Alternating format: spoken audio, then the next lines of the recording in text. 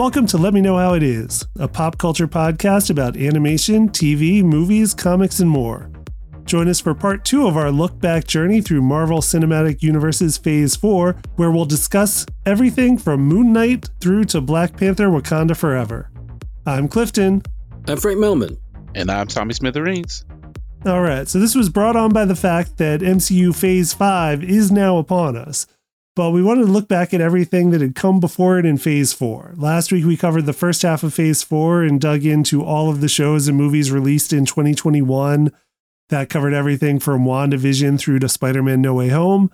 And now we're sharing our thoughts on the second half of Phase 4 with all of the 2022 releases. So last week I had mentioned an observation I made when I was looking at the 2021 releases about all of the projects that year, that for the most part, the Disney Plus shows tended to bring back the familiar faces like Wanda and Falcon and Hawkeye and the other Avengers we knew from the movies before. And the movies that were released in 2021 were the ones that were bringing us new faces like Shang-Chi and the Eternals. But when I looked at the second half of Phase 4, being all of the 2022 releases, it seemed like that flipped, where it was the movies in 2022 that were bringing us back all the heroes we knew from the previous stuff, and the Disney Plus shows were bringing us the all new faces. So the first one out of the gate in the 2022 releases is an example of that, and it's the Disney Plus series Moon Knight, which was quite an interesting show. It follows Mark Spector, Stephen Grant, and the Egyptian moon god Khonshu through their various adventures, and some of them are the same people. It's complicated. But that was an example of, we had never seen any of this stuff before in MCU yet. We hadn't seen this whole corner of it. Again, completely new territory. But I mean, based on a comic that I liked a lot growing up, a character that I was very fond of growing up. And what were your thoughts on this show? I liked it a lot more than I was looking forward to it, but I liked it a lot more than I thought I would. Yeah. Yeah. I wasn't sure. I mean, I've talked about it before on earlier podcasts, earlier episodes, where I'd said that, I knew the character. I'd read a solo series by him, and then he was kind of hanging around the West Coast Avengers mansion for a couple issues. Right. When they time travel, he's in that. Other than that, I was never a huge Moon Knight fan. Like, obviously, I knew what the deal was. Mm-hmm. I think what really won me over was Oscar Isaac's performance. Yeah, he definitely commits to it. That was the thing about it. He was very excited about this role, I think. Yeah, I think so, too. I think that was the thing that I really, really enjoyed, was watching him go through the various identities, I guess, or personalities. Right. I thought that him being able to shift gears that quickly and make it believable and make you care about each one of them was really incredible. I thought that was really great. Yeah. Yeah, because I mean, that is the gimmick that carries over from the comics, is that he's a hero with split personalities, and they do different things, and they're very different people, and they have different abilities and tasks that kind of serve them differently at different times. And I wasn't sure how they were going to approach that in the show, or what exactly they were going to handle, but I think they did it in a very interesting way. And yeah, Oscar Isaac, like, super committed to trying to get that British accent for the Right. Stephen Grant sort of like wannabe archaeologist character that he was playing there. But it's funny because then if it wasn't a perfect English accent, you could be like, yeah, well, that's fine, because he's not really. Right. It's like approximation of what a person would think. Right. Like, it's a manifestation of what somebody doing an English accent. Right.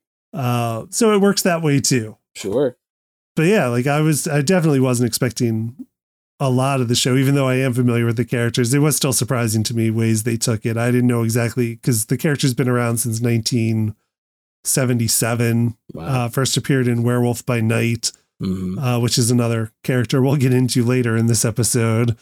But that's where Moon Knight first appeared, is just somebody hunting down a werewolf, like a mercenary hunting down a werewolf. And then they went back and fleshed out Yeah. his backstory much more thoroughly with work by Monk. And is that how you pronounce his name? I think Munch. so.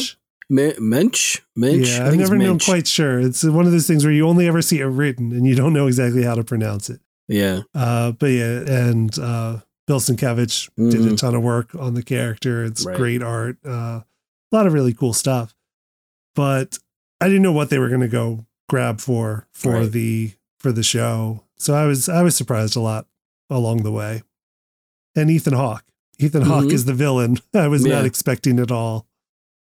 Yeah, I was surprised more than anything I knew they would have to try and get around some of it. That was something I know people complain about, was the fact that it wasn't as, as straight up and bloody and violent as, some of the comics, blah, blah, blah. Yeah. But I did think it was interesting the way they got around the idea of, this guy is capable of all this ultra violence, but it's not, someone else is in the driver's seat, literally in some cases, and figured in others. And so I thought that was a really cool way they got around, having it to get really gory or really, ultra violent. I mean, there's still violence in it, and still things people get, kicked in the face and all that kind of stuff. And there's gunplay. So I'm like, what, I don't need to see people eviscerated with onks or whatever they thought they were going to get from this series. The little like crescent moon throwing star things. Yeah. Mm-hmm. Oh yeah.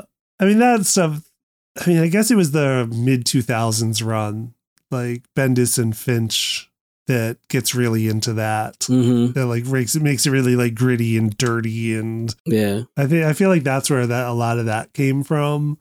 Those expectations. Who gives us Mr. Knight? Have you read that stuff? Because I haven't. Yeah, Mr. Knight is Warren Ellis and Declan Shalvey. Okay. And then Ellis left pretty quick. Declan Shalvey stayed along with, and then other people came on to write. Okay. But that's where the Mr. Knight came from, which is depicted here as Stephen Grant's Moon Knight, which is again different from the comics, but in the context of this, I think it really works. It's like this other guy's manifestation of the powers of Khonshu in the show. So of course it's different than Mark Spector's manifestation of the powers. Right. Because it's a different personality doing it, interpreting the powers. And I think it works. I think it works great. Yeah. But and the Mr. Knight of him in the suit and mask, like, looks great. I think it's a fantastic visual. Was in the comics, is in the show. Right. Going back to what you were talking about, like their depiction of violence. Yeah, I do think it's a really clever mechanic that they came up with, where like violence is coming, violence is about to happen, blackout, violence has happened, and now you're just seeing the aftermath of it. Like the ramifications of this bloodbath that apparently occurred when the personality switched and the one we were following blacked out for a bit. I think was a really fun mechanic that they were able to do some clever things with throughout the series. Yeah. Again, this is the one that I point to the most when people complain about, well, phase 4 and it's not as good. I'm like, you got a Moon Knight series. It's a character that doesn't seem to have a through line to whatever the next big thing is. Right. But it's also one of those things of, I like the fact that they're taking chances. And I also think it's interesting that we got Moon Knight and Werewolf by Night in the same year. Yeah. That to me is kind of a neat little bit of of syncing up. I thought that was really nice. Obviously I would like to see that pairing happen. Yeah. Hopefully those elements will connect later on. Yeah. I imagine they will. I absolutely imagine they will. Just with some other stuff that we've gotten in phase 4, at least hinted at so far. Cause we covered in last week in Eternals, we got a hint at Blade. Right. And the Black Knight. And Black Knight. I feel like they're setting up, they're just doing it separately so far, but I think they're laying the pieces in for like that Marvel Knights. Oh, sure. Kind of like in the shadows of supernatural Marvel team that could come. Yeah. And Moon Knight would be part of that. I think that's what they're doing. But yeah, like, as it stands, you're like, okay, there's these Egyptian gods now. Like, where does that fit in with that? Like, much like the Eternals, right? Much like when we were talking about the Eternals, and like, where does this piece with cosmic space gods and demigods that have been on Earth the whole time, like, how does that fit in with what we've seen before? This is another piece they throw at you that You're like, okay, where does this go? Like, where does this piece fit in the whole puzzle? Right. And we do get some of that in Phase 4 for sure. One thing I thought was really great was F. Murray Abraham as the voice of Khonshu. Oh yeah, that was a good one. Thought that was a nice bit.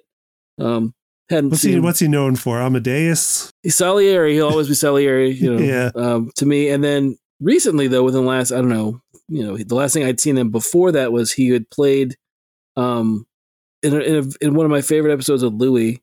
I know Louis is a problematic person, but in the episode, he's great. Okay. And then he played Louis' uncle. So he played a bunch of characters. I don't know how or why he was on that show, but he was. Right. Okay. Before that, I didn't see him, I didn't see anything, hadn't seen him in a while, but the voice of Khonshu, I thought he was really great as that character. Oh, no. Yeah, he's fantastic. Because, you want to hate Khonshu, man. Yeah, but he's imposing. He's got that F. Murray Abraham voice. Yep.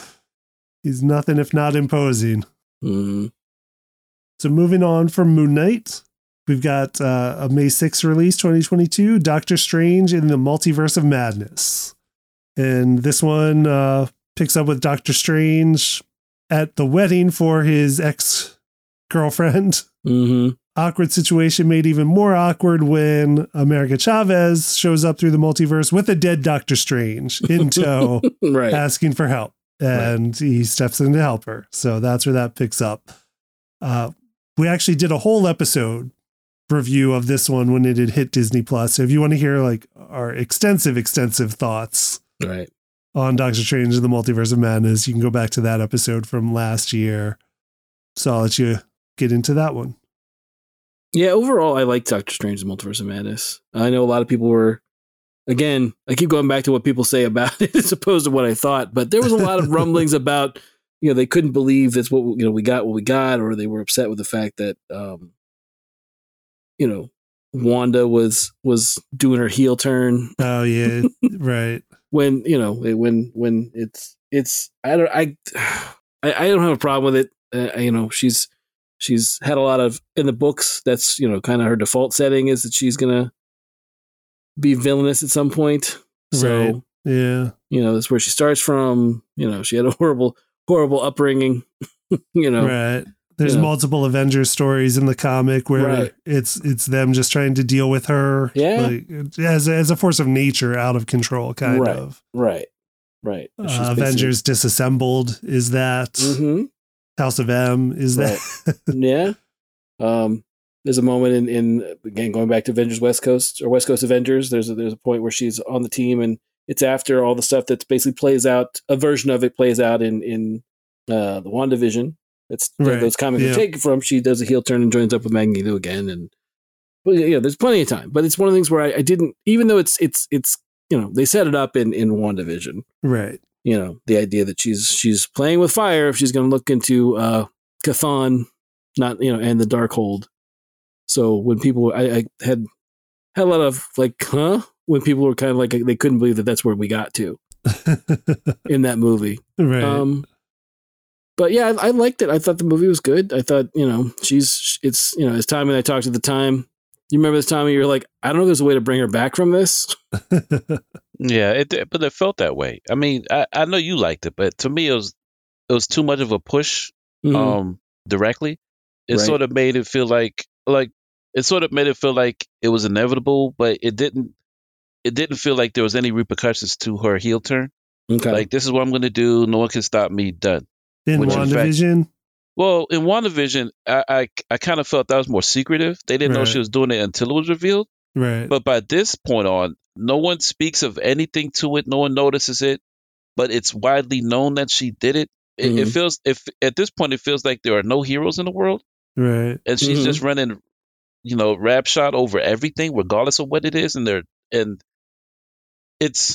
making her feel like more the Phoenix as opposed to I can see that. her just getting into her powers and figuring out stuff. It just feels more ham-fisted that she's going to be evil and she's gone. So to me, this is where I start to lose faith in their formula.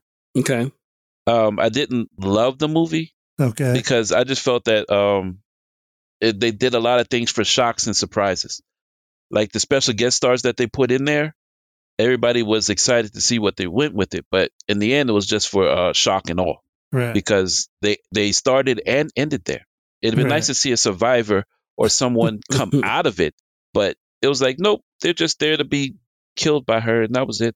Yeah, the Illuminati, when she goes to the other world, or when they all go to the other Earth, and we run into the Illuminati of that Earth of Reed Richards, Charles Xavier. Was it the other Captain Marvel? Right. Monica's mother. I can't remember her first name. Yeah, it's a squash match. It's a wrestling squash. Like they're there for Wanda to just mow down one after the other without putting up much of a fight. And Captain Carter, of course. Yeah, I mean that's what they're there for in that film. So yeah, I mean I get you. Yeah, to me it just felt like, what was the point of redeeming her when this is all along what you wanted to go from beginning, and you didn't waste any time getting her there. It was like about a year later, and the chapter's closed. In like MCU time. Well, in real time is actually, because if you look at everything else, that's true. Yeah. If you look at everything else they've done, they don't pull out the next chapter unless it's a guest star.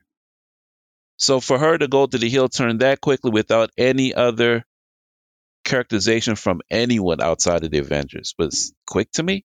Yeah. Well, I mean, you could argue again, if you go back to WandaVision, that her heel turn started a little bit earlier than just getting the Darkhold. Yeah.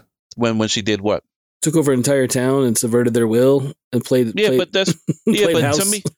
to me, with the explanation of that, you almost get it from as soon as she came back from being gone for 5 years, she still had the rage in her heart, finding out that that the Vision's gone, and basically that was her only. So I get that. That we were blessed for the show because we got an extended explanation due to the number of episodes. It was already 3 movies, right? But for WandaVision, it was just like, okay, she took the book, full blown evil. No coming back. No remorse. Right. This is what I want. I'm gonna get it. Now I know I can get it. We're done, and that was it. So it was just like, okay. I look at it. She had her, whether she meant to or not. Westview was her sticking her toe in the idea of like, I've got all this power. What can I do with it? Oh, I can do this with it. Whether she meant to or didn't mean to. Right. So is she the consummate villain? Is that what I'm going to take from that? And no matter what, she's the consummate villain. I just think she's going to be one of those characters that it's going to be from, because I don't think she's done. I don't think she's, she's not dead. I think she's movie or comic book dead. She'll be back. Right. If it's off screen, nobody's really dead. Right. Until they tell you otherwise. Unless no one dropped a house on her. This isn't Oz, so she'll be back. But I'm saying, my thing is, I know she's just the consummate villain, but it's also one of those things of, I think it'll be, unlike that's one thing we didn't get you never really get in the comics. Like, I don't feel that's one thing with all of her moments of having, having a breakdown or having a moment where she loses control of her powers or whatever. There's never that moment of like, you step into a room with Wanda after that point and you're kind of freaked out and scared of her. I want that in the MCU. I want that moment of like, we're going to do what with who? Yeah, but at this point, to me, she's a villain at this point. There's no redeeming. At this point, she's more dangerous than Zemo, It's and then who they complicitly feel is a villain. So with the emergence of, which is inevitable, I agree with you. It's just that, how are you going to paint her? It just felt like it was just quick in that jump towards it. That's all. All right. Well, here's my question for you. What did Tony Stark start as?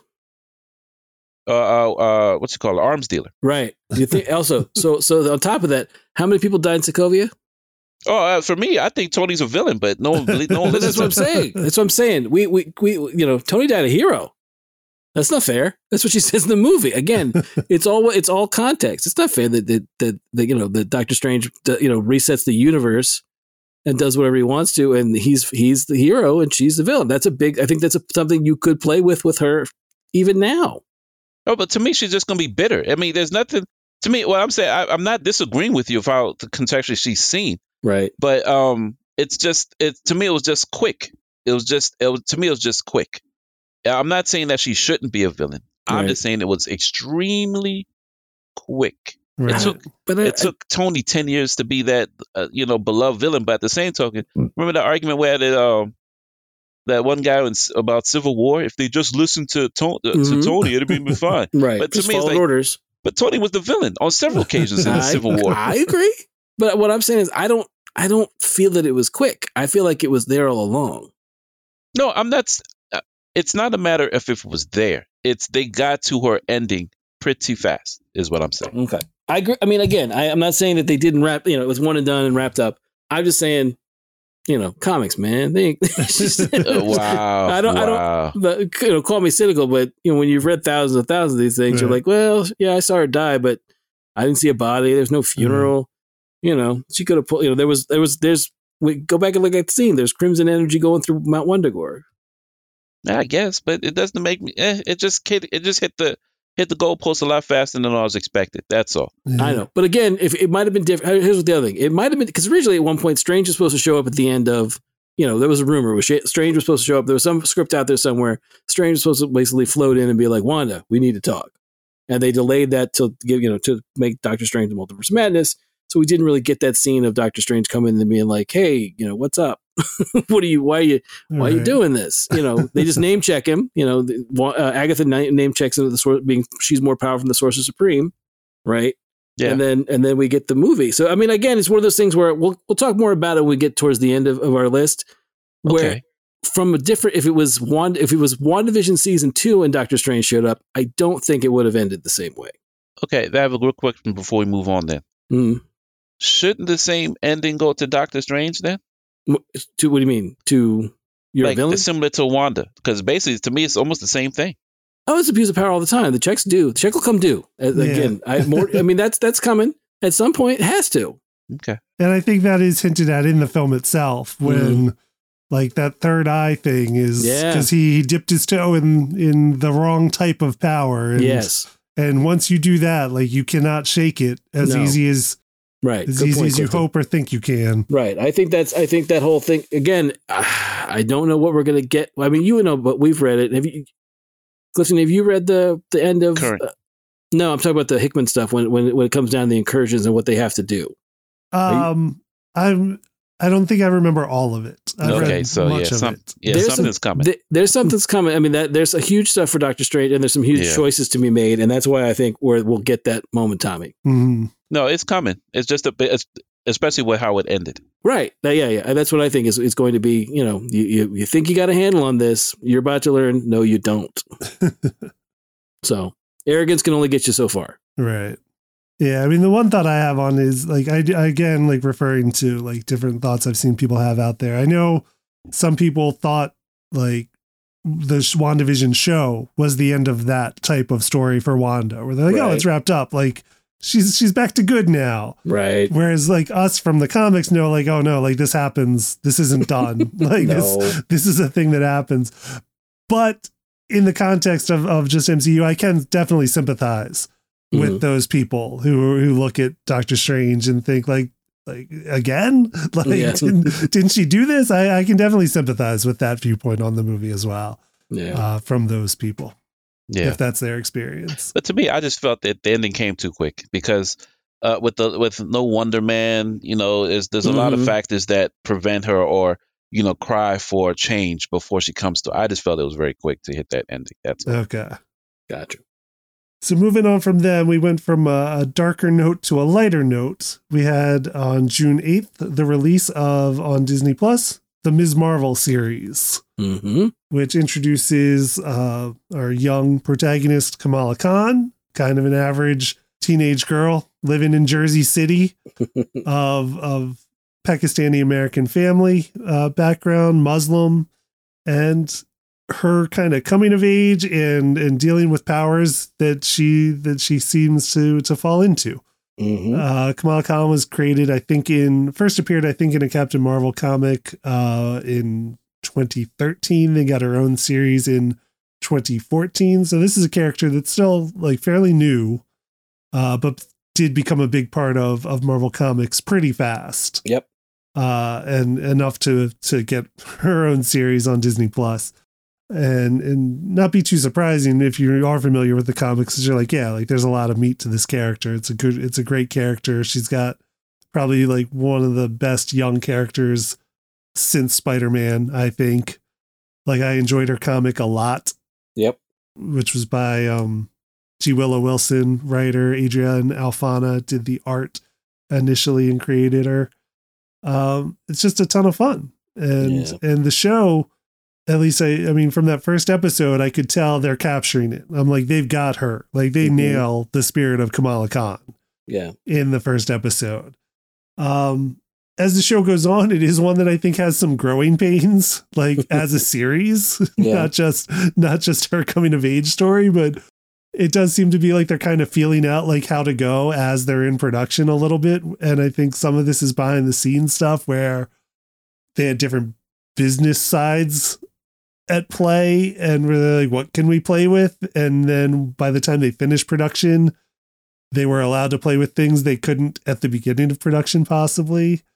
And I'm hinting at how her origin changes throughout the show to the very end, because that is like they kind of, we get 3 different explanations for where her powers come from in this show. Mm-hmm. And that one I think is kind of business side of things. And I'll cover that in a little bit, but I just want to hear what your thoughts on the show are first. I like the show. Mm-hmm. I do feel it's a little bit all over the place. Yeah. I kind of thought we'd never ever get a name check or kind of an allusion to the clandestine. Right. Clandestines. Yeah. Ever in any of it. I thought there would be, I thought maybe, my daughter's children might learn about that someday when they're on, year 40 of the MCU. Like, what else can we do? What else can we mine? I don't know. Alan Davis had something he did. Did he do something? Let's do that thing. I'm not even sure Alan Davis remembered clandestine. Right. And he made them up and he created them. Yeah. There it is. Which is one of the origins that I was referring to. Like that's one of the origins they give her along the way in this show that then changes again, but sort of. Yeah. So that to me was kind of, and then again, I know a lot of people I go back to disappointment. A lot of people are disappointed that we didn't get her actual, she didn't get her actual power set. And there was a lot of talk about, well, the Fantastic Four are coming. You can't have 2 stretchy characters, which is silly. Right. That is something I suspected. That was kind of one of my thinking too, was like her growing fist powers, where I'm like, I don't know if they think it's too similar to Reed in visuals. I don't know. Right. But again, it's one of those things where I overall, my biggest thing is she's great. The actress who plays her is terrific. I don't think, when they say that, oh, we got the perfect person, this is one of the few times it's not just hype. I actually believe that, what is her name? Iman Vellani. Yeah, I think she's awesome. I can't wait to see her in everything they're going to put her in, whether it's the Marvels or any of the Avengers stuff. I'm super excited to have her in it because I think she's terrific. That's my main takeaway from it. The story is not bad. Right. I liked how they try to weave some of the history stuff. I like the family aspect of it. I think all the family works well together with her. But overall, it's one of those, I don't know, maybe it just didn't work for me because it was kind of like the villains are kind of tepid. They're not really, they're possibly one thing and they're possibly another. Right. Yeah. Yeah. That was my thing. I just didn't, the story was, like I said, I liked it, but mostly I liked it because of her. I think if you had a lesser actress or an actress who wasn't suited for Ms. Marvel or Kamala Khan, I don't think I'd have been that much into it. But yeah, I'll watch anything that she's in as the character. I'm super excited for it. Yeah, I mean, she won me over. The writing of her is good. I think they write her solidly to portray her personality. Yep. To portray the character of Kamala Khan.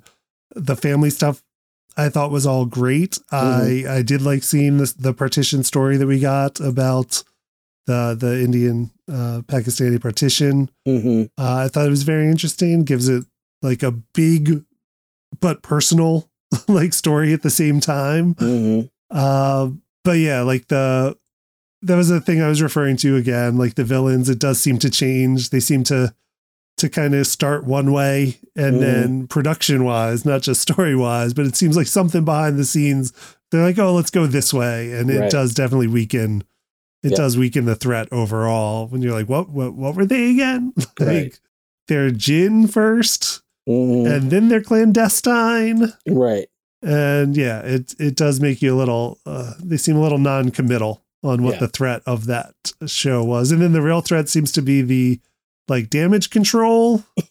Right. Which again, like MCU damage control, I mean, much different than comic damage control, where comic damage control was like a fun workplace comedy, and MCU damage control is like another, governmental force to be reckoned with. Out of nowhere. That's the other thing. Yeah.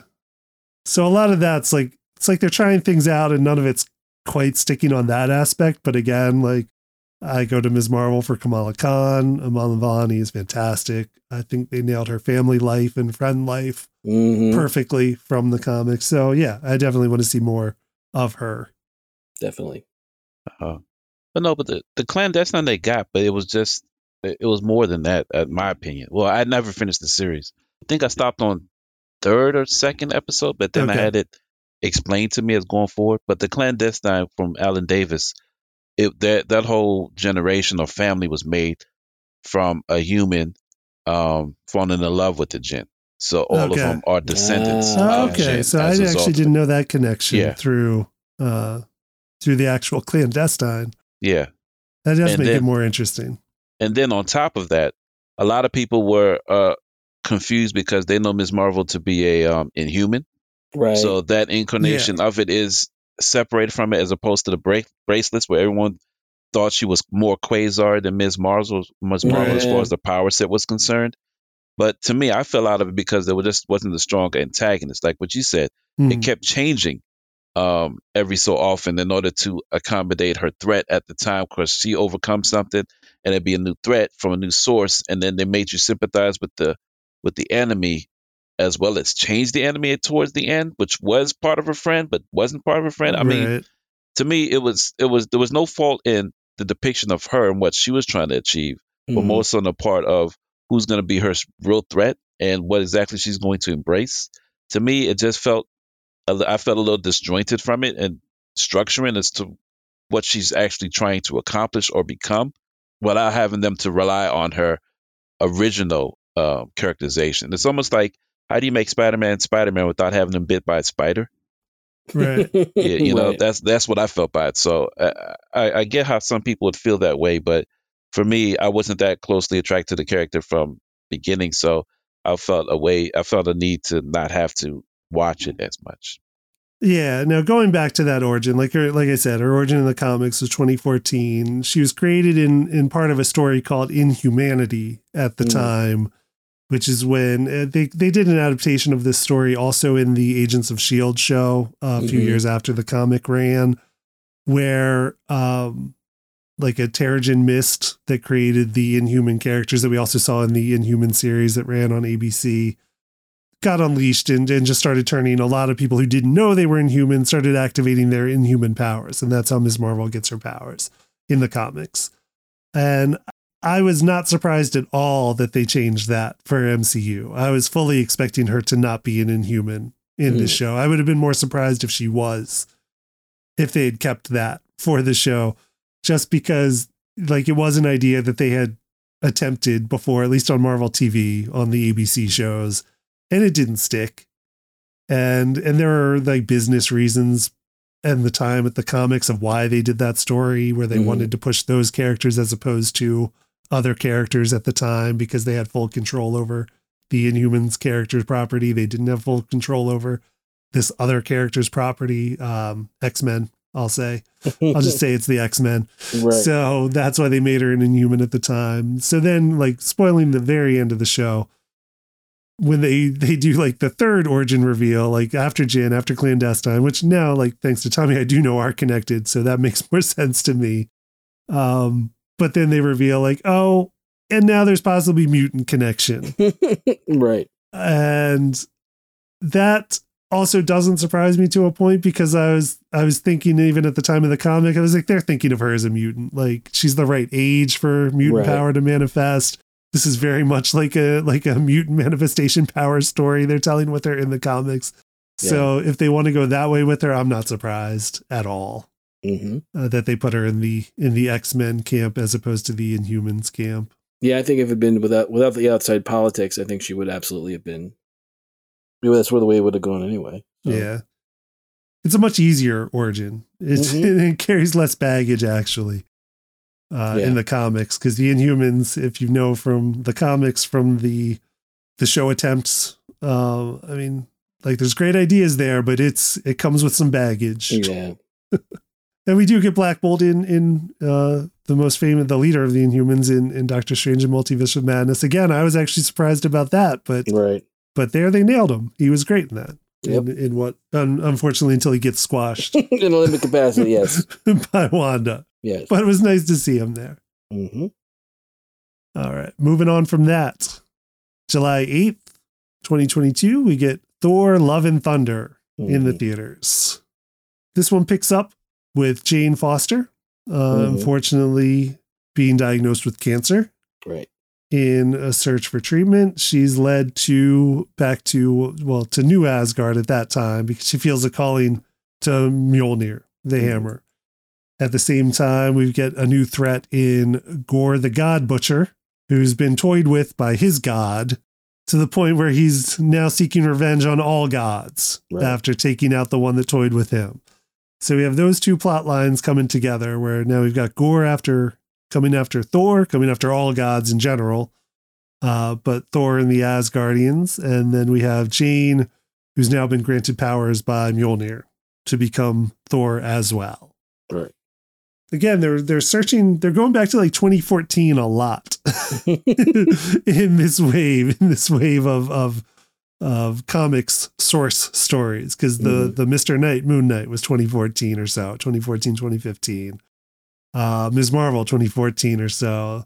This Thor story, Thor Goddess of Thunder with Jane Foster, also 2014 is about where it started or so, roughly. So they're going into that well of Marvel Comics, which I guess was kind of like a sort of renaissance in the comics at the time, because it's also the same time we get Gwen Stacy Spider-Gwen, just unrelated to all this stuff, but another great character that has become prominent in pulp culture, right, from the same time period of the comics. So there's a lot of stuff happening in Marvel Comics in 2014 or so, crazily enough. We might have to look into that as an episode. There's a theory there, yeah. See what happened in 2014 Marvel, because it was a lot. But this one, like the comic story, one of my favorite Thor runs. It's a great run. Ever. It's Jason Aaron. It's Russell Dowderman on this one a lot. And I wasn't sure about it being adapted into the film. I don't know why. I like Taika Waititi a lot, but for some reason I was like, I don't know if he's quite going to nail this one. And I feel like I was half right in the end. Right. And I don't know why I thought that, because I was like, I mean, that run has a lot of heart. I mean, it's got some seriousness to it, but it's also a lot of fun, that run of the comics, where you're dealing with a story of sick Jane Foster, and she's kind of got this double life now going of like she's ailing, her body's failing her, and then she's out here living this alternate life as Thor. And in the comics, they don't know who it is for a while. Right. It's a mystery. Yeah. And that's one of my favorite bits in the comics, is that they don't know who this other Thor is, because she keeps the helmet on, and all of a sudden she's healthy, she's fit, she's a warrior. And then they still go back and see Jane, and Jane is still, ailing, and they don't put it together. And one of the bits in the comics is that Thor is like wandering around with his little scroll that has like every woman's name he knows written on it, where he's trying to figure out who it is, and he's crossing them off one by one, just every woman he happens to know, to see if that's who it is. I mean, and thinking it could be his mother, it could be, who's not dead in the comics at that time, unlike the films, but Valkyrie, Sif, Jane, they're all on the list, and he just doesn't know who it is. But there was just something, I don't know why, where I was like I love Taika, and Taika can do tons of heart. Like Jojo Rabbit, heartbreaking movie. Hunt for Wilder People, tons of heart. I mean, more even in silly things like What We Do in the Shadows. Like there's good characters, but there was just something where I was like, in his superhero stuff, he can kind of tend to go too silly. Mm-hmm. And that's my thoughts on Love and Thunder, the first half. I actually liked the second half quite a bit, but I think he took it a little too silly before he brought it back. Yeah. That's my initial take on Thor Love and Thunder. I like it, but I don't like it. It's one of the few that I can like.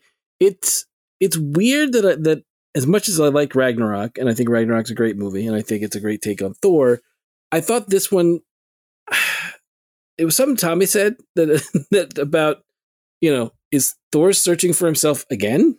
Like is that just what we're relegated to having Thor do in these movies? Is right. He's got to figure out who he is every single movie. And again, the character's gone through a lot by the time we get to Love and Thunder, right?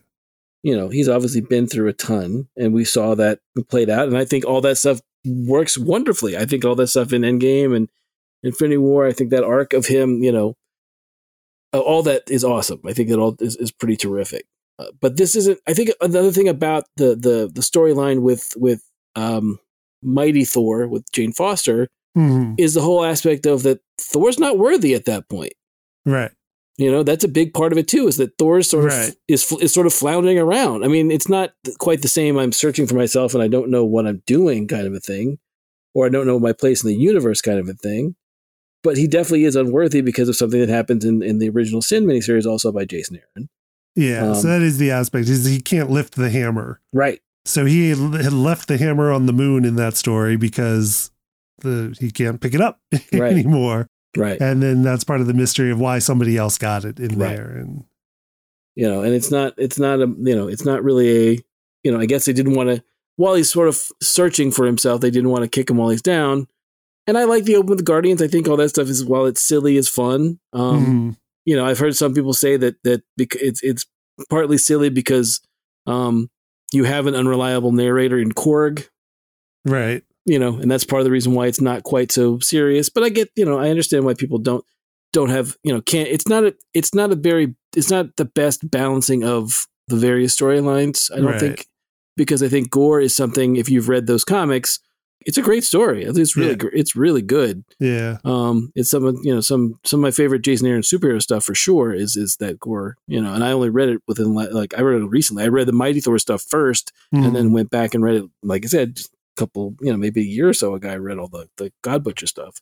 Yeah, and I think those in the comics, I think the God Butcher's part of the story was Jason Aaron and Esad Ribic, I think. Or Ribic. Beautiful stuff. Beautiful stuff. But it's a tough one to do, and it's tough to get the fact that Jane is going through having cancer, and there's Mjolnir is jealous, and there's all this stuff, and there's goats, and I don't know. It's not awful, because I didn't think it was awful, but at the same time, it's so oddly balanced. Yeah.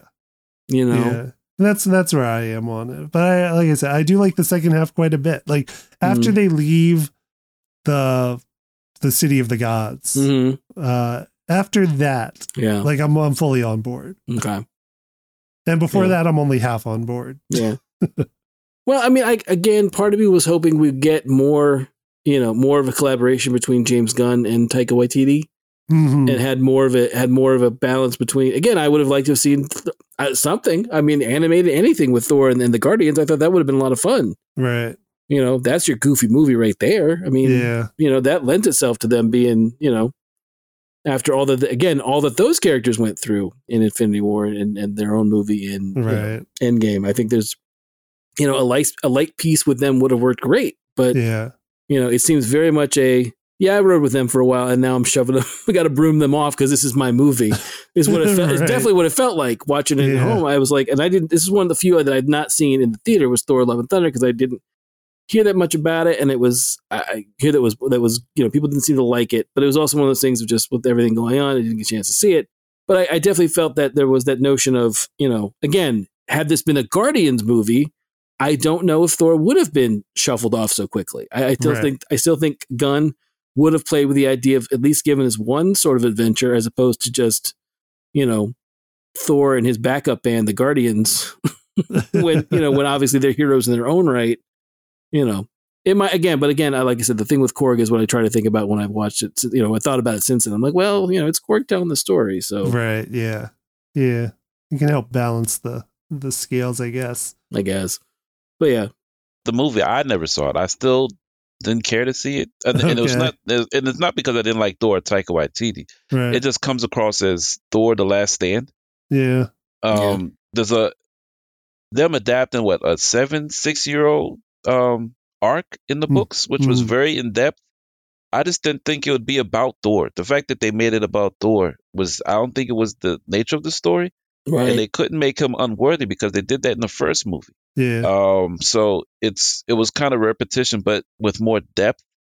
So I just felt that they had the nature of it, but they just didn't capture it. So I just stepped back and let other people review it, and then thrust in with comedy of it.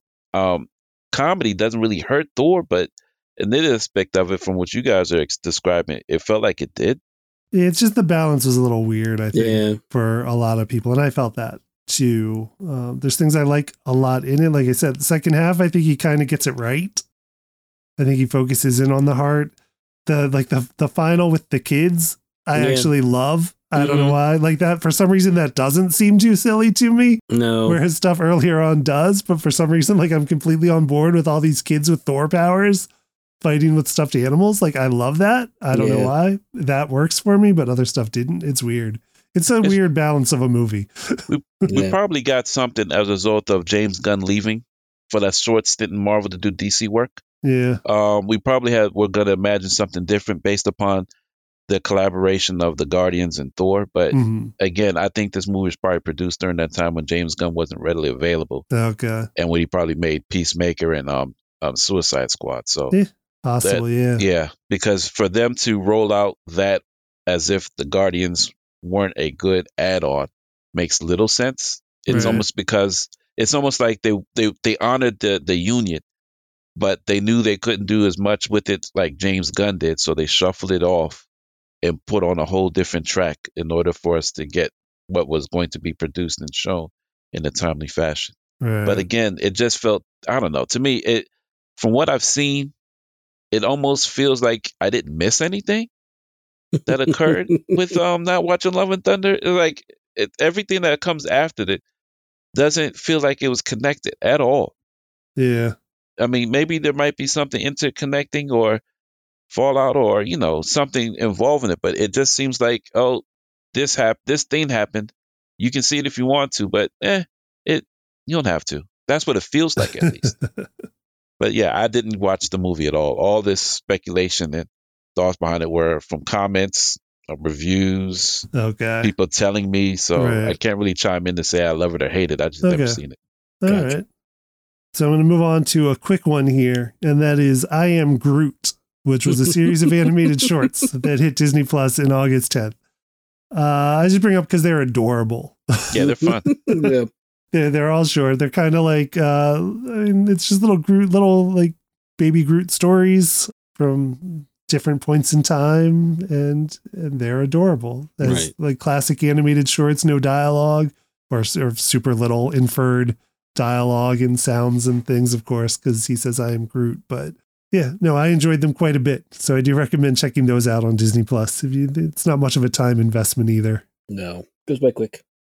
Yeah, they're adorable. So moving on from that one to August 18th, we get She-Hulk, Attorney at Law, an action sitcom on Disney Plus, picking up with Jennifer Walters, Bruce Banner's cousin, who is in an accident and gets blood mixed with Bruce. Right. And because of genetic predisposition being similar to Bruce, turns her into She-Hulk. Yes. And she has to learn how to control the She-Hulk powers and balance that with her career as an attorney in humorous fashion. I feel like personally we here tried to prepare people for this show at multiple points whenever we talked about it in advance. Right.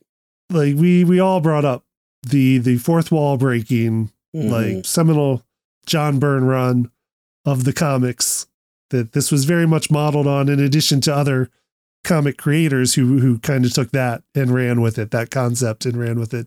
Dan Slott being one of them. So I feel like we always brought it up. We always brought up the fourth wall breaking She-Hulk with the meta and the over the top and all that. And people should have listened to us because I think a lot of people were not ready for that. No. At all when watching the show. I loved it. I was fully expecting it, and thought I knew what I was going to get, and then did get what I thought I was going to get. And I enjoyed it quite a bit. Tatiana Maslany is fantastic. I loved her in Orphan Black. So I always had high hopes for her in this. And I think she's great. I think she was a lot of fun, and she brought the right kind of humor and kind of attitude to this thing. So what do you all think on this one? This is the show that I was expecting Disney shows to be. Mm-hmm. Like, it brought back old characters that clearly some people have forgotten about. Had the right amount of action and playfulness. It introduced new characters, introduced, again, cameos from other characters, or like specifically Daredevil. It threw in her a little bit of a rogues gallery with Titania. Right. Yeah, I've never known how to pronounce it either. Yes, both. But it was almost damn near a comic book adaptation of the series, in which it had the right around the goofiness, weird happenings, how Jennifer would mix her personal life and her image as She-Hulk. Mm-hmm. It felt the most organic in a way. It's a shame that people didn't embrace it as other stuff that the MCU has done. But I think it was perfect in its incarnation, at least the first season. Yeah. Yeah. I loved it. I wanted, there was nothing. I mean, I had high hopes for this. I was amazed that we got it, and I was not the least bit disappointed with what we got. I will say this: the episode with the magicians, right, is one of the most comic book issues we've ever gotten of anything.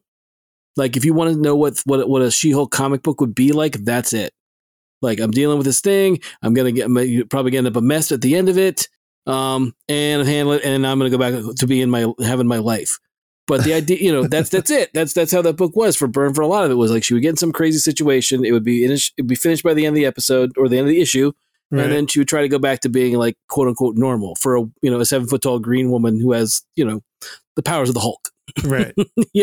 That was it. That was that book, and it's one of those things where I don't think for her own show, it's perfect. I think if we get a second season, I'm all for it. I'm all for whatever they put her in. Same thing with Ms. Marvel. Put her in whatever. I'm watching. I think Tatiana Maslany was awesome. I think she was just perfect for it.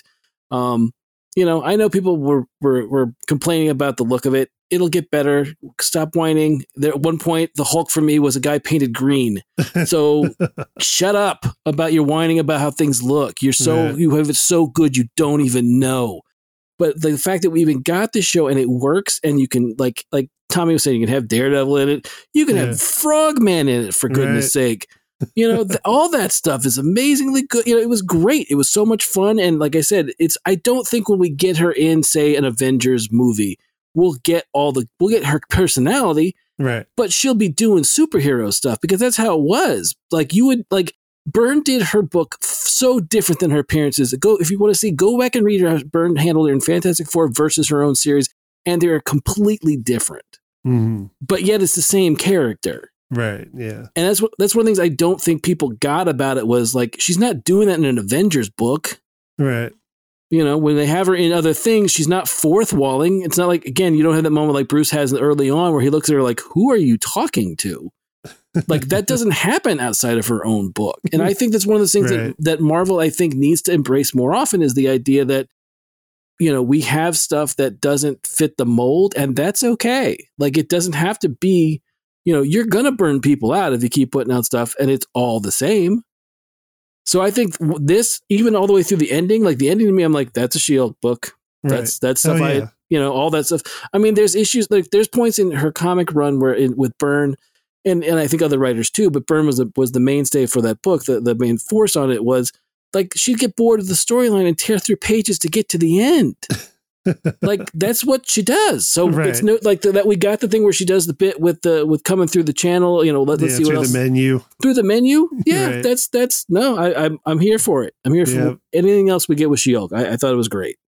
Yeah, like when you're referring to the Magicians episode, that gave us the Madison supporting character who's like somehow almost stole a whole Marvel show, just being this like happy drunk party girl. Yeah, a character that normally in anything else would just make me irritated. But I mean, for this, her and Wongers, I'm for it. It's fantastic. Yeah, if we get like there's rumblings that we might get a Wong show, which I'm for. Right. I think it's the character Wong from the comics is not the character from the MCU, and that's and that's fine. Yeah, I like both, but I'm perfectly okay with Wong and Madison in some capacity. Maybe not for the entire thing, right? But still being friends. Yeah, of course. I'm all for it, absolutely. And I thought, what's her name? Who played Titania? Or Titania, We're not sure. Jamil. I thought she was great. She didn't deserve any of the nonsense that she got. People were just being dicks, and she was great too. I think it's one of those things where I would love if they gave her more of a actual straight up villain role as opposed to like what she got, like which was the influencer, but also a villain. I'm all for that too. I'd love to see her paired with an absorbing man of some sort. Mm. The classic from the comics. But even what we got, I liked. I thought she was great too. Right. So I don't know. Again, I'm all for another season. Or here's the only thing I will say. The only caveat about this whole thing, which I thought was really odd, and I know why they're doing it, because they're setting up all the Young Avengers stuff. Right. Yeah. The Scar stuff. Right. Bringing in Scar was a bit of a random toss in at the end. It was just like you're having a pool party and someone takes a tire off their car and throws it in the middle of the pool. Right? Like, and I mean like rim, like tire rim and everything, not just the tire itself, like all of it into the pool and like, all right, we're here now. Right. Yeah. It was really clunky. And I get we got to get that out there. But it was a weird place to put it. It was a weird place to put it, even when you have the joke of when she's talking to Kevin about the fact that save it for the movie. Right? No, I guess we're not saving it for the movie. So again, just weird, clunky. Otherwise, great series. Loved it. Yeah, I have my suspicions about why they put Scar in there, but okay. I just think it is a setup of possibly a Young Avengers piece, another one. Yeah, probably. But in place of one of the ones we know from the comics. That's my theory. I still think we're getting a mix of Young Avengers and Champions, and not the Hercules, Ghost Rider, Black Widow one. Right, the more recent teen hero comic book. Yeah, definitely. Yeah. Moving on to another new addition in Phase 4 that we did not have before in any of the previous phases, and this is specials. Mm-hmm. Marvel special presentations. That was a new introduction this year on Disney Plus. The first one up was Werewolf by Night. Mm-hmm. October 7th, 2022. Again, kind of like the Doctor Strange in the Multiverse of Madness, this is another one that we actually devoted a whole episode to. So if you want to hear us talk about just this for an hour, just Werewolf by Night for an hour or so, right? Go listen to that episode because that's one I do know that we all like really, really loved. Yeah, I think overwhelmingly all four of us on that episode. And I was going to say, we didn't do like our normal, like full on best of 2022 or like year end best of review last year, just because when we took hiatus, we did a abbreviated version just focusing on stuff from the end of the year. But if we had done like the full on looking back at the whole year best of, Werewolf by Night would have been my number one pick, I think, of my favorite thing that I watched from 2022. I think so. I think I liked it that much. Okay. But yeah, I mean, it's again, we mentioned this character earlier as where Moon Knight first appeared, but Werewolf by Night was in the 70s, a comic book that was a horror comic book for Marvel following Jack Russell, which is a name that always gets a laugh. Right. As the titular werewolf that was just kind of in very 70s story fashion, going from place to place, minding his own business, trying to be a werewolf with the forces after him, with forces always after him. Yeah. Like the Incredible Hulk show of the 70s, like very much in that fashion of story. And Moon Knight was introduced as one of the forces that was after him along the way in his story. But now we get Werewolf by Night the same year as Moon Knight in MCU, which as Frank was saying earlier is like, I mean, it's good timing. Yeah. And I do think we'll get them. I think we'll get them eventually instead of at their points of origin. I think they will line up down the line. But yeah, like just the horror corner that they introduced to the MCU in this one, I think is fantastic. And I can't wait to see more of it. And we'll just do maybe not spend as much time on this one since we have that whole other episode, but give me your quick thoughts on this one. It was really good. I'm not expanding upon it. Let them listen to the episode. Yes. I'm not. Yeah, nah. It was really good as well. Yeah, and that's all. That's I'm what saying. I said. Yeah. It's a great one. I wish they do more of them. I'm hoping we're supposed to get more, and I'm looking forward to more. And this is great. Go watch it, and then listen to us talk about it. Yeah, I think it's a great way for them to introduce new characters. Yeah, that's it. Yep. Yeah, I mean, I'll give a shout out to Michael Giacchino, who is the director. He's a composer turned director, and apparently is a master of multiple arts because his music's great and his directing of this special is phenomenal. And I can't wait to see what else he brings us in a directing front. I can't wait to see what else he makes. Yeah, if you want to really deep dive after you've watched it and listen to us, go watch the Disney Plus making of Werewolf by Night.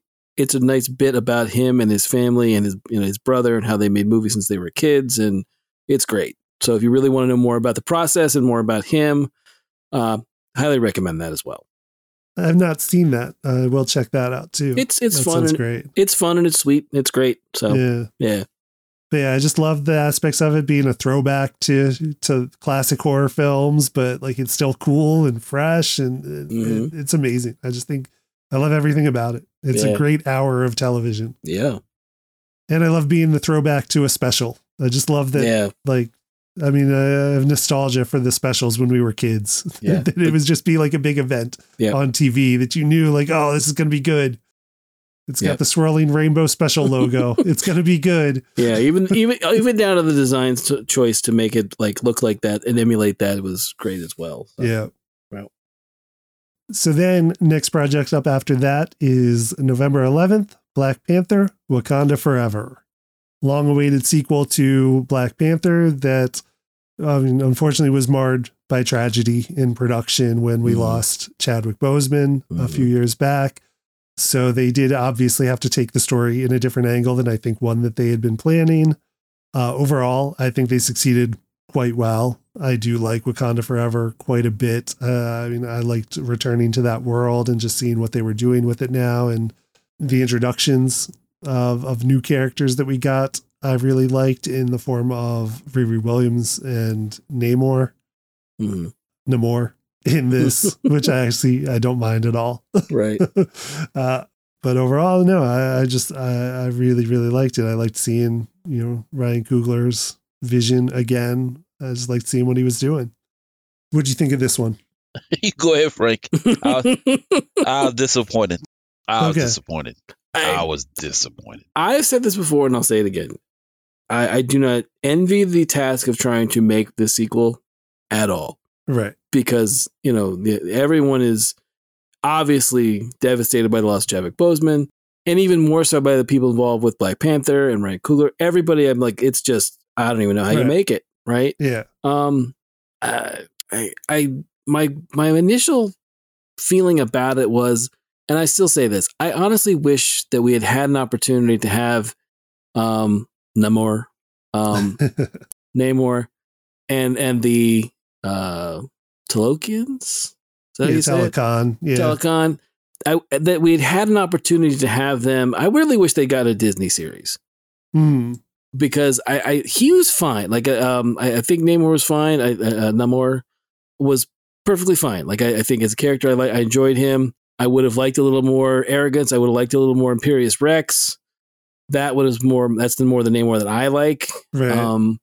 And I feel like that, it's one of those things of, and again, I've talked about this a couple times in this episode, the idea of depending on whose movie it is, we may not get as much development or or oomph put behind some of the characters, and that's how I felt about the Talokan.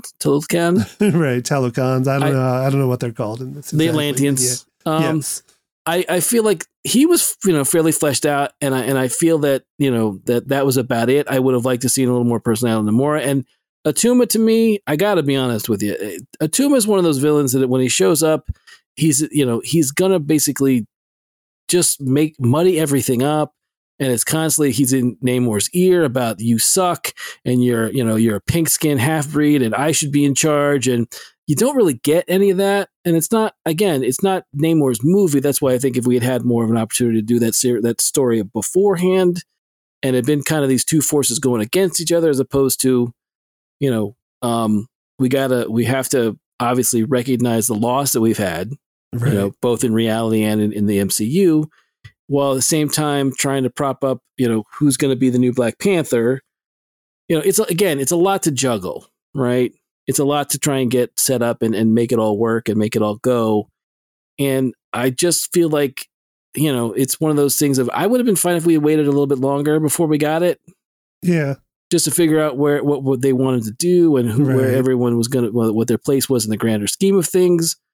But ultimately, I did dislike it, but it's just one of those. It's an unfortunate. Again, I'm not saying, I'm not trying to by any means say, well, it's the timing of everything. No, that obviously it's a tragedy that he passed. It's terrible. It's an awful thing. Anyone's ever had had a cancer touch their lives, it's terrible. Cancer's awful.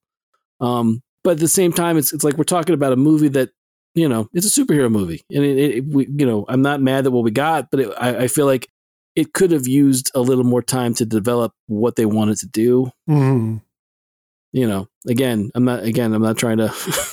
I feel bad saying anything bad about it because of what they had to go through to make it. Right, it was an unusual circumstance for a film. Yeah, so and Tom and I have talked about it, and I felt that. As much as I like Shuri as a character, I feel that a lot of what they attributed to her may have been, in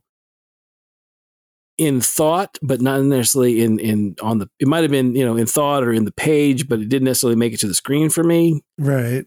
Yeah. I still think, honestly, and I'll say this, I'll die on this hill right now.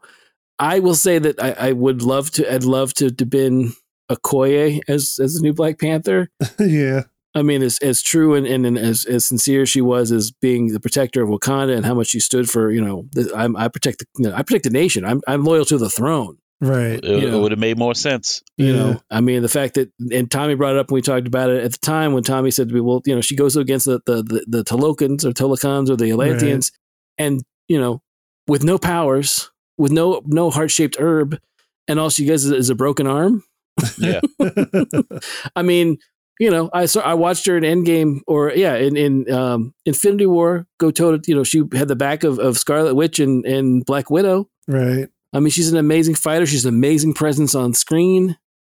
Again, I know we're supposed to possibly rumors of some either Dora Milaje show or Midnight Angels show, and that's fine. Right. But, they've been talking about the Wakanda show on Disney Plus for a while. But in my heart of hearts, if the tech had pulled back and it was Okoye, I'd have been like, yep, that's it. I'm in. Yeah. Not that I don't like Shuri. I think Shuri's a great character. I just think Shuri, it's hard.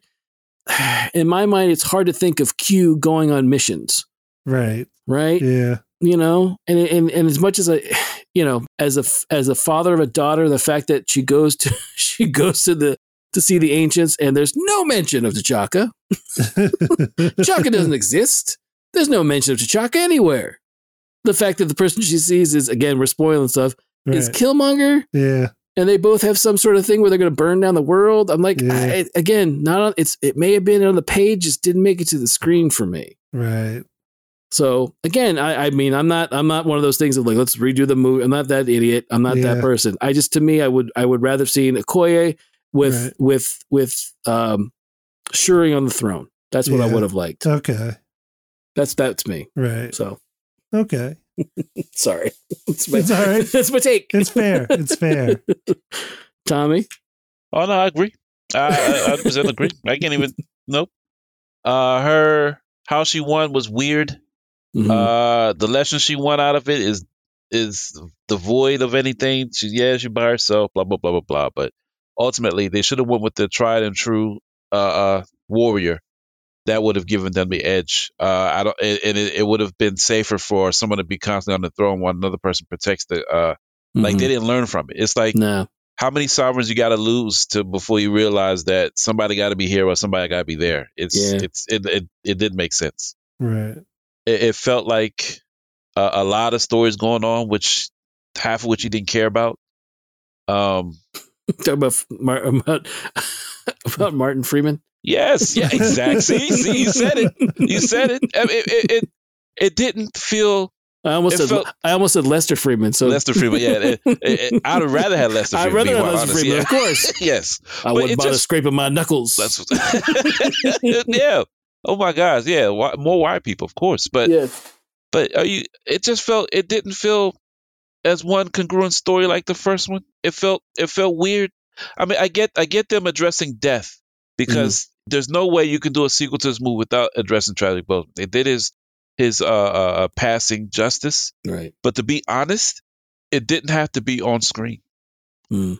It almost felt like that's all he was to me. I mean, and it's not belittling his death. It just felt like, thank you for what you've done. We're moving on, and we're going to dedicate a portion of this film to your passing. Because, mind you, he's not the only one that died in that in those films. We had his father die in that film. He didn't get the funeral. What else? So many people died in those movies. But with that being said, not belittling Chadwick Boseman in any way, shape, or form. Right. But to be honest, it's what the movie was as opposed to anything else. It's like everything else took a back seat, and you had to commemorate him. And which I would have felt with the special showing all of his achievements, what he did, the behind the scenes stuff, just a little bit more on the special showcased on Disney Plus in order to move forward before blessing this movie. I don't know what 3 would be, because in her first outing she got her butt handed to her. And again, we never saw Q pick up a stick, much less claws. Right. Again, it just feels weird that a girl with no training, just because she has the herb, it felt like all you need is the herb and you'll be fine, which we all know is not the case for any superhero. That does not a superhero make. No. With that being said, it was disappointing. I wish it was better thought out. We might eventually get a part 3, but to what avail, and what are you gonna give us at this point would be even more interesting. But it wasn't to my expectations based upon what I expected from 1. Like 1 still to me clearly overshadows this one, even though this one clearly had the bigger budget. Right. The only other thing I would say was, and this is, I try to do this as much as I possibly can, and Clifton, I know you do this more than I do. I was fortunate enough to see it in a theater again, but it was Black Panther and then Black Panther Wakanda Forever. So I get to see one right after the other. And a lot of times I find that if I don't do that and then try to go back, my opinion will change of the movie. But seeing Black Panther and Black Panther Wakanda Forever, I had that feeling of, well, there's these through lines from the first one that sort of didn't get kind of, I didn't think it was a lot of there were a lot of turns in Wakanda Forever that I kind of like, this isn't what the character's arc is, and you're making it, you have to, I guess, but you're making it fit to what you needed to for this, and I didn't think it always landed. Okay. And it kind of made me not want to care for Ironheart. Really? It just, the actress was fine. It just, it was like wrenched in. It felt like to me, just to show that she could be that person. Right.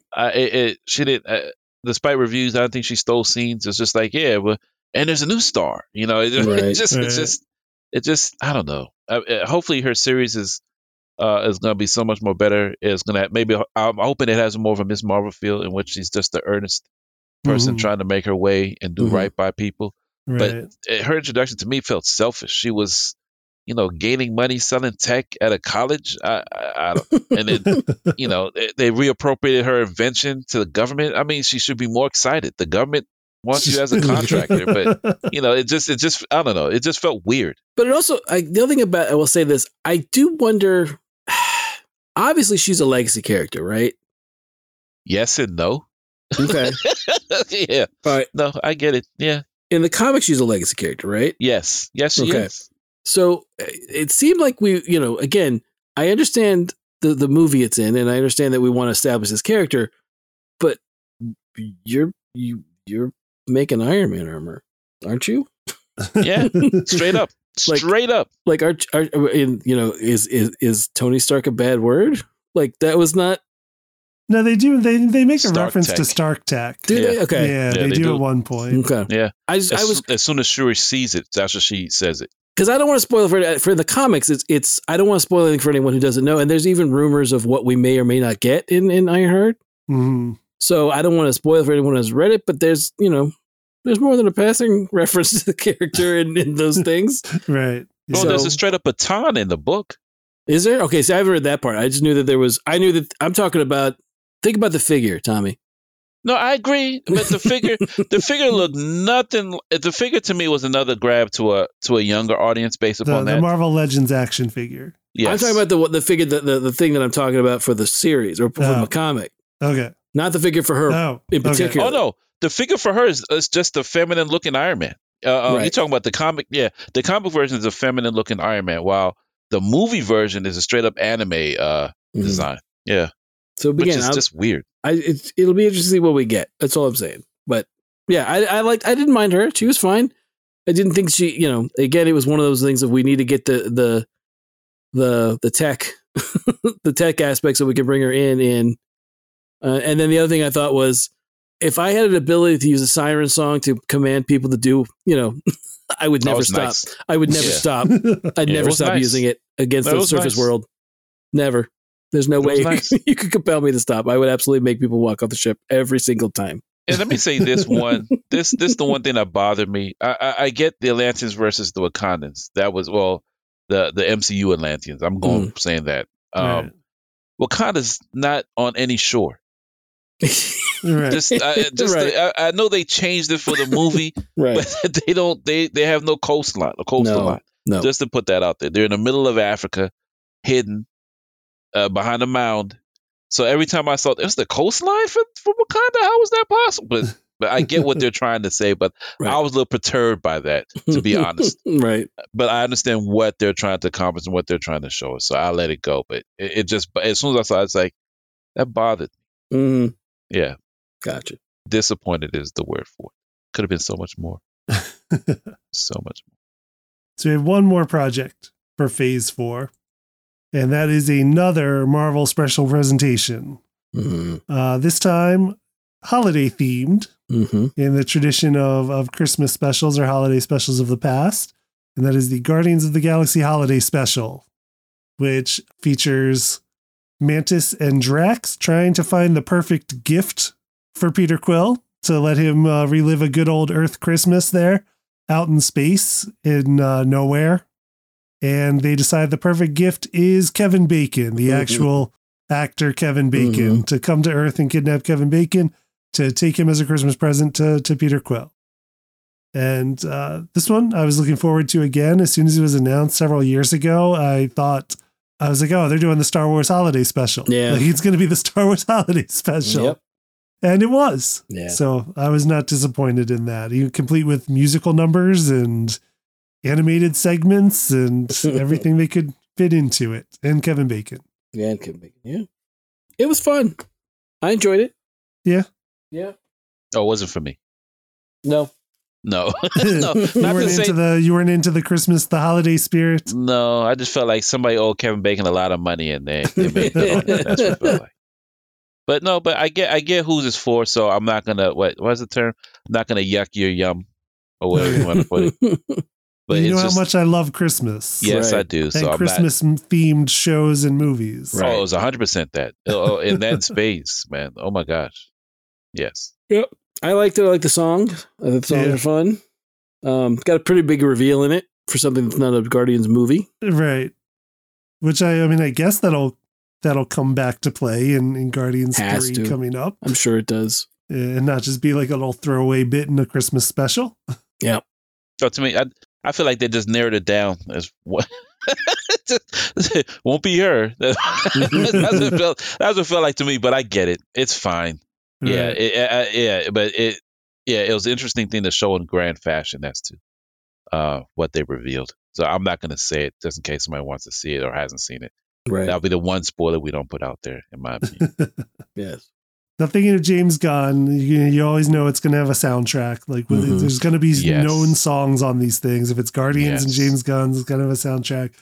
I could have predicted you the soundtrack well in advance because it's a playlist on my that I have going. Wow. I have a running Christmas rock playlist, and it's like, yep, it's going to be that song. It's going to be that song. That'll be on it too. And we did in the small selection of Christmas songs we got. I knew they were all going to be there. Nice. But as far as special, I just love the special presentation format that we got on Disney Plus as part of these. I liked Werewolf by Night obviously much more, but I still enjoyed Guardians Holiday Special. I just can't wait for more specials. I hope they do more seasonal MCU specials that are big and cool, like Werewolf by Night and this one were. I enjoyed them. Yeah, it was good. I'm looking forward to whatever they do next. Yeah. So that wraps up our journey through Phase 4 of the Marvel Cinematic Universe. Feel free to let us know your favorite things from Phase 4 and anything you think we might have missed. But after all that, I'm looking forward to Phase 5, which just started in Ant-Man and the Wasp: Quantumania. But I definitely can't wait to see what else is to come in that. So you can check out all of our past episodes at letmeknowhowitis.com, as well as anywhere you find podcasts. Just please, if you enjoy the show and feel so inclined, give us a like or follow and leave a review. It really helps us out. Finally, if you want to suggest a topic, send it our way by email at info@letmeknowhowitis.com. You can also find us on Twitter. Our Twitter handle is our show's initials, LMKHII. We'd love to hear from you. And as always, thanks for listening.